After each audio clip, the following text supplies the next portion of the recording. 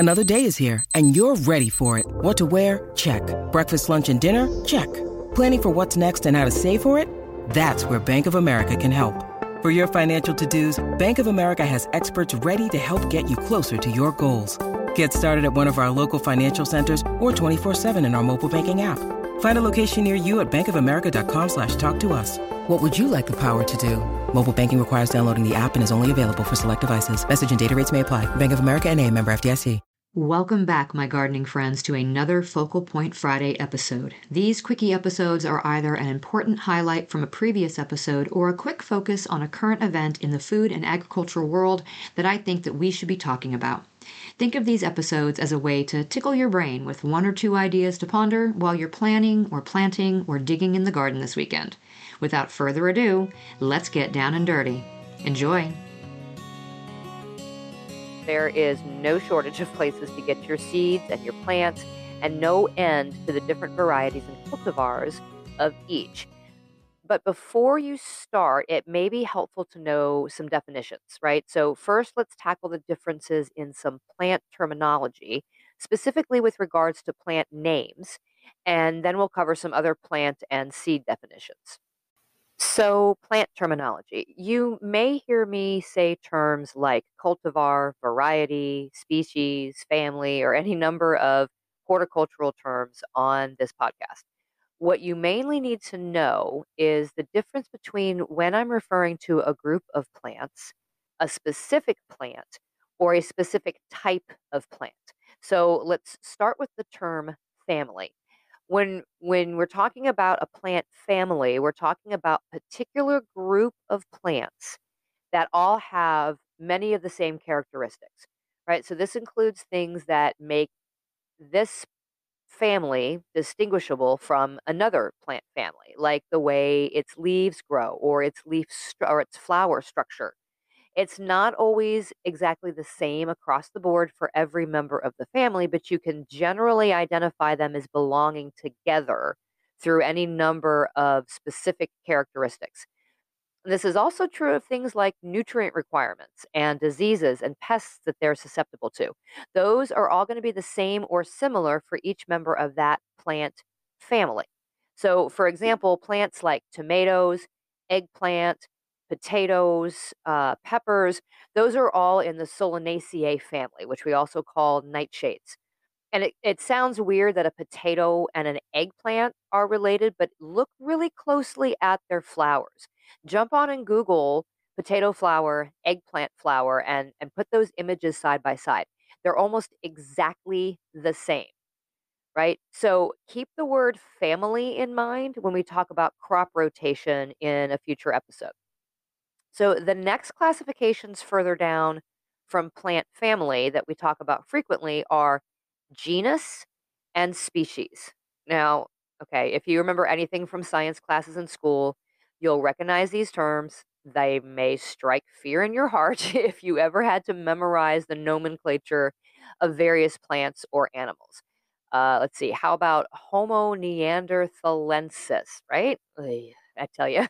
So, just like in early humans and all animals, the genus is the part of a plant's scientific name that tells you which group it belongs to. So, for example, all eggplants are part of the Solanum genus, where peppers are in the Capsicum genus, right? So they're in the same plant family, but they're in different genus. And the genus gives us more specifics about how they look and how they grow. So plants with the same genus are all recognizable as belonging to each other pretty quickly when you just glance at them. The species is the part of the scientific name that defines the individual plant. So this will further define like the color, the leaf shape, or sometimes who or where it was discovered. So Solanum melangina is the genus and species of eggplant. And then finally, we get down to variety and cultivar. And unfortunately, these two terms are often used interchangeably, even by me, but they really shouldn't be. The variety of a plant is meant to signify that it is different in some way or another from others of its species, but not different enough that it would be its own species. So if we stick with eggplant for this example, right, we have Solanum melangina, right? That's its nomenclature. You go with Solanum melangina variety depressum. That's a dwarf eggplant. Where Solanum melangina variety serpentinium is a snake eggplant. Uh, Varieties will often occur in nature, and most varieties will reproduce true to type, meaning the seedlings will have the same characteristics as the parent plant if you replant those seeds. In that instance, so what is a cultivar? So a cultivar is a cultivated variety of a plant. Cultivar, cultivated variety, right? So this is one that has been produced and maintained, selected and cultivated by horticulturists, right? It's been selected for very specific characteristics. Some cultivars started as a mutation of a variety. Some of them are hybrids of two or more different varieties, and we'll get to that in a minute. They also generally won't produce true to type from seed. To get the offspring to be the same as the parent, you would need to propagate them vegetatively, like taking cuttings and getting those to reroot and grow. It's like a clone. So, to recognize if a plant you are buying is a cultivar, there are a few telltale signs in the name. The first letter of a cultivar is capitalized. It's never in italics, and it's always at the very end. And then the name of cultivars are also always surrounded by single quotation marks, never a double quotation, just a single. So, for example, and obviously you can't see the words, but if I say the eggplant, Solanum melangina, variety Esculentum, fairy tale, where fairy tale is at the end after the variety, it's capitalized and it's in single quotes. That's the scientific name of fairy tale eggplant, which, by the way, is a really cute little eggplant that's multicolored. It's really pretty, right? Okay, so now I've gotten you super confused. Let's clear things up just a little bit. If you're planting from seed, a good way to understand what it is you're planting is to know if the seed is open pollinated or hybrid. Aside from the scientific nomenclature that we just talked about, this is the easiest way to understand what type of plant you are growing. So we'll start with open pollinated, right? An open pollinated variety is one that self pollinates or pollinates by wind or by insects. They remain fairly consistent. They produce seed that will grow into plants that are more or less like their parent plant.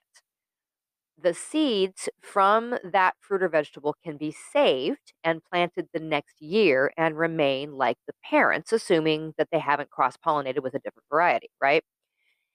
Heirlooms are simply open pollinated varieties that have been around unchanged for a really long time, right? The generally accepted qualification is an heirloom is a variety that is at least 50 years old.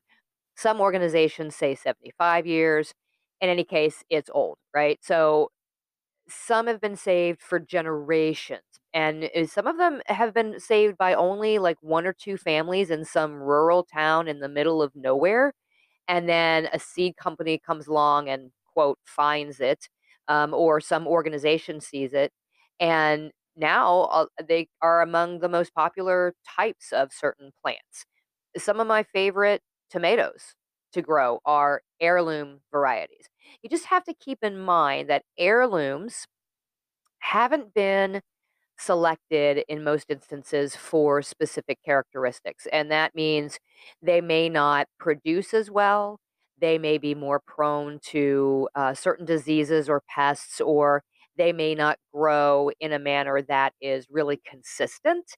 They may not have a usual, shape and size, which is why you won't see heirloom varieties a lot of the time grown en masse for sale, like at the grocery store, because consumers have been trained to think, oh well, it's uniform and it all looks the same, it must be good, and therefore, heirlooms, they don't look that way unless you've got a grocery store that specifically has a display of heirloom tomatoes, and even then they're only showing you the ones that are the prettiest, and they don't ship well.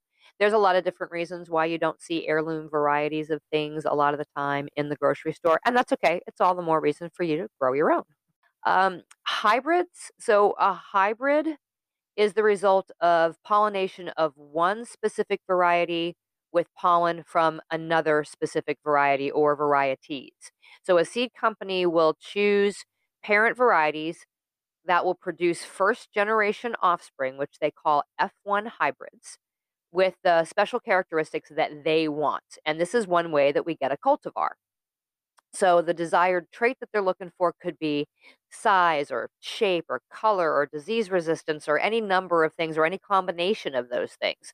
It's done in a really controlled manner so that all of the offspring are exactly the same. Why would you want hybrids? Well, for example, if you live in an area that is particularly susceptible to certain plant diseases like Fusarium wilt, you choose a hybrid variety or varieties because this can go across different plants, bred to be resistant to that particular disease. It'll help keep your garden disease free. You may also prefer, say, in the aspect of tomatoes, maybe something that produces a little bit more uniform of a a fruit. Hybrids are actually a good choice for organic gardening because they can provide an extra layer of protection against certain diseases that can't be easily controlled without some sort of chemical means. So you buy hybridized plants that are bred to resist those diseases and put them in the ground, and that lessens your need for any type of intervention later on down the road. Just remember, you can't save the seeds from a hybrid plant. Okay, well, you can, but the resulting plant may not produce fruit the same way it did the year before. Hybrids will often revert to traits from one parent plant or another. I mean, hybrids can have as many as 4 plants. So if you replant the seed, you never know what you're going to get, which, I mean, can be fun. If you take a seed from a hybrid tomato and you save it and you replant it the next year, you're going to get a tomato. You just won't know what kind of tomato. So if you really liked the tomato that you harvested, you'll need to go and rebuy that plant or that seed again in order to start it. Hybrid varieties are labeled as hybrid or F1 in seed catalogs. Oftentimes, if you're looking on plant tags, it may or may not list that it's a hybrid, so you may have to look it up. Thanks for joining me on this Focal Point Friday. I'll be back again on Tuesday for another regular episode of the Just Grow Something podcast. So until next time, my gardening friends, keep on cultivating that dream garden, and we'll talk again soon.